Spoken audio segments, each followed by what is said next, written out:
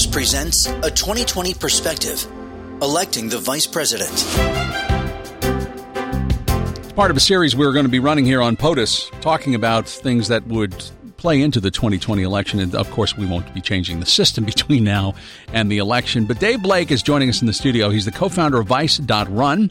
The Twitter handle is at ElectTheVP. And the question is how we pick a vice president and whether or not that should change. First of all, welcome to the studio. Thanks for being here. Thank you. Just sort of give us a sense of where this idea came from. Yeah, really what drew me in is these hyper-partisan times.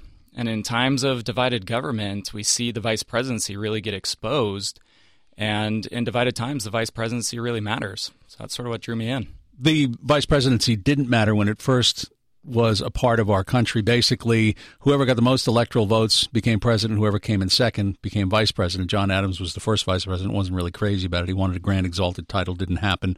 It's been compared by some unkindly as a warm bucket of piss. I mean, that was the actual phrase, not a warm bucket of spit. Yep. That said, the nature of the vice presidency has changed over time. So understanding that there's partisanship, the one function that we know is guaranteed in the Constitution is that the vice president becomes the tie-breaking vote. Correct. So yep. where do we see the partisanship in a vice president now where it is worse than it was, say, under, say, Dwight Eisenhower or something? Yeah, I mean, the office really has evolved. And so there's a little history and as we look at that. But right now, when we are divided, when our two-party system's working together, we don't see that many tie-breaking votes come up. Right now, Mike Pence, in his 2 years and change, has already cast more tie-breaking votes than any vice president since 1841. And so we see that in these divided times, a lot of our decisions and legislation falls to the vice president, and none of us chose Mike Pence. You know, it's an office that matters in these divided times, and we have a 12th Amendment right to elect the vice president, but because of time and tradition, we are no longer able to sort of really exercise that right to this office. But people did select the president, and again, constitutionally, and if you have that 50-50 tie and you sort of tie goes to the president or to the executive, I guess, and because he's got almost as much in the Congress, you know, in the Senate. I mean, one thinks about, all right, suppose we had a vice president who was a Republican under Barack Obama, and there had been a tie-breaking vote on the issue of, say, Obamacare. Mm-hmm. And you wonder, okay, how would the country have reacted then? Is like our president has been turned down because his vice president has voted against him.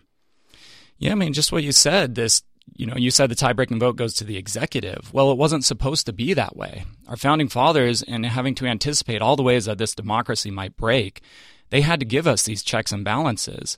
And as they were anticipating a divided America, they vested that tie-breaking vote, that power, elsewhere than the presidency.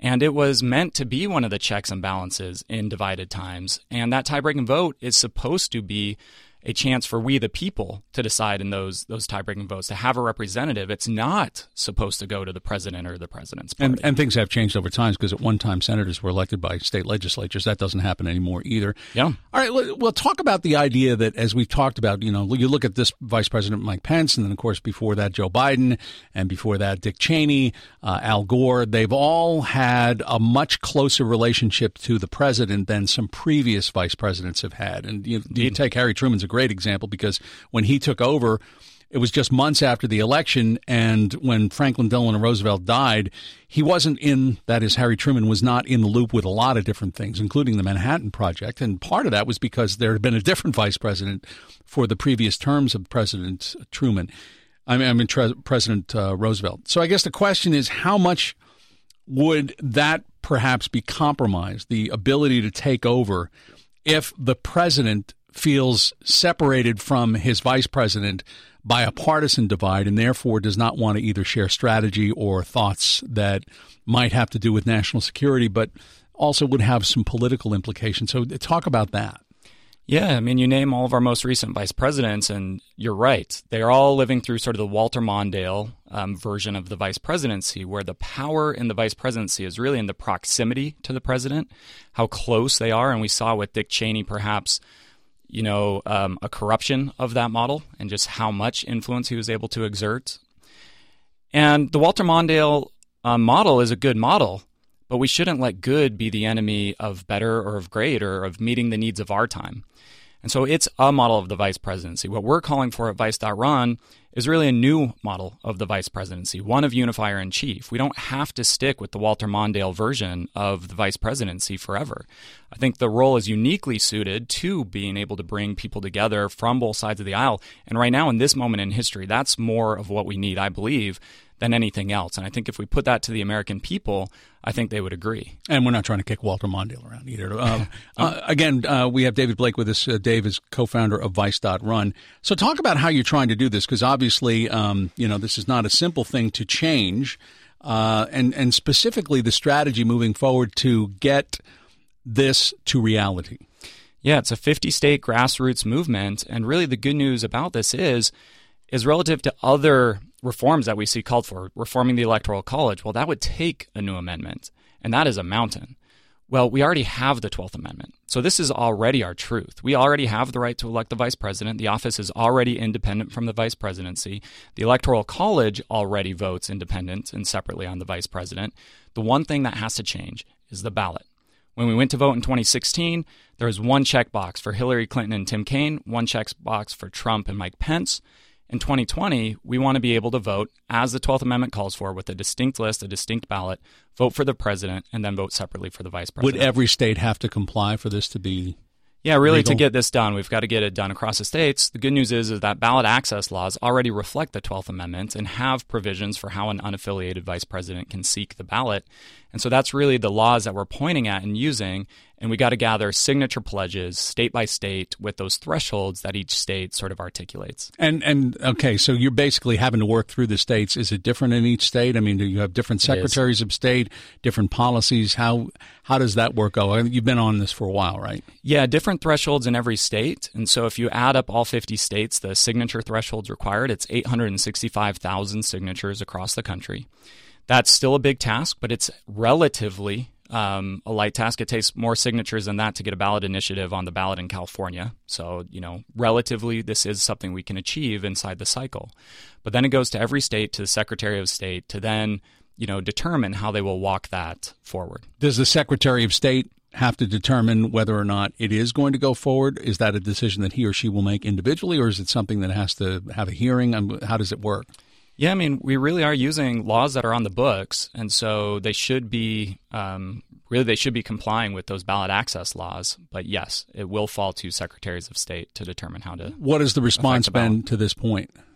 Yeah, we launched the website last week, and it's been fantastic. We've got signature pledges in all 50 states. We've started our low dollar donation grassroots fundraising, and it's really energetic. People, once they realize that this is a right that we have as Americans in the Constitution, and now we've lost it to time and tradition, yeah, people get fired up. I know you quote a national poll of registered voters, 53% prefer a more democratic approach to the election of the VP than the current process. One wonders, though, is that in the context of this particular administration? Has polling been done on this prior to this? Yeah, we haven't done any polling. Obviously, this is just a new initiative, so we've done it inside the last year. But as you do look at, there's a New York Times op-ed that we found from 20 years ago. There was a research done at Yale University about 20 years ago.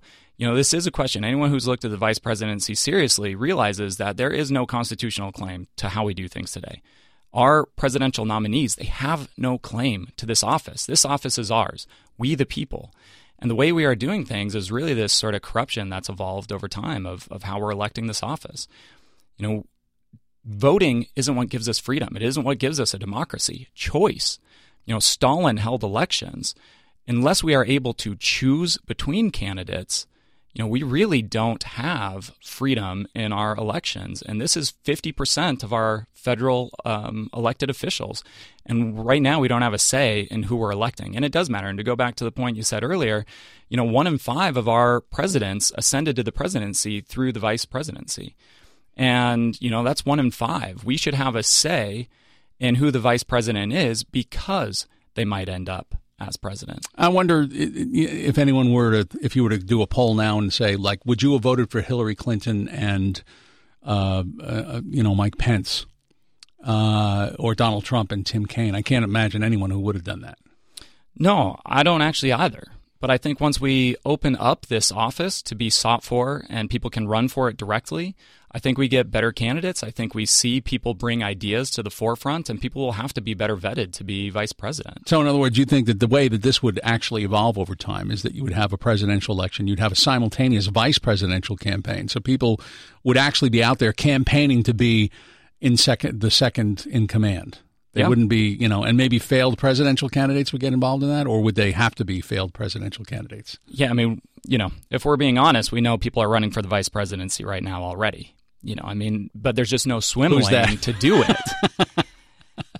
So or at least possibly becoming vice president. Possibly becoming, yeah. Right. And so, yes, that's it. And because of the Electoral College, I'll say this, which is getting that cross-party president and vice president has a fairly high bar that you'd have to clear, because people would have to vote in that combination, and they would have to do so in a plurality of states. Mm-hmm. And so you have to sort of give place for, if people are voting in that cross-party magic combination in a plurality inside a single state and then in a plurality across many states, you have to give place. If the American people want that combination for some particular reason because of the ideas those candidates have brought forward, that's democracy. So I just want to clarify. So the president would still be determined by the Electoral College, but the vice president would be determined by popular vote? By the Electoral College. We would just have the ability on our ballot to express who we want as that candidate, and then the vice presidential electors would vote for them in the Electoral College. So in other words, you might have somebody in one state winning the presidency with the Electoral College votes, and then another person would win the vice president in that state with the Electoral College. Yes. That'd be a strange thing. Are you going to have two separate sets of electors? Yeah, I mean, the 12th Amendment really gives it to the states to determine how the electors get decided. But yes, the president, as we vote for president, they would send electors to the Electoral College. And then as we vote for vice president, they would send electors to the Electoral College. Mm. And have you, at this point, gotten to the state secretaries of state level and that sort of drilling down kind of thing? Not yet. We're gathering signatures. Anyone can go to vice.run to pledge or to donate. We are gathering signatures nationwide, again, in those thresholds that we need state by state. As we get each state's threshold of pledges, that's when we intend to go to the secretaries of state and to have the discussion about how they intend to deal with it in 2020. I'm assuming that people have to be registered voters when they Yes. register, and this is for each individual state. They would be registering for a particular state. Yeah. Where's the biggest reaction come from? Yeah, I mean, I'm a native Utahn, and Utah is actually one of the lower threshold states for ballot access, and so we started there. And so after a month, we're just about nearing our signature threshold in Utah, and then we intend to take it to Wisconsin and Iowa, Nashville, Idaho, and Minnesota next. Wow. Well, keep us posted on this. We will continue to watch. I appreciate it. Thanks so much. Vice.run is the website. Dave Blake, our guest in the studio, co-founder of Vice.run, a way to get the vice president elected by a direct vote as opposed to just being part of a pair on the ballots around the country. Vice.run, again, the website. You can also check out Twitter at electthevp, at electthevp.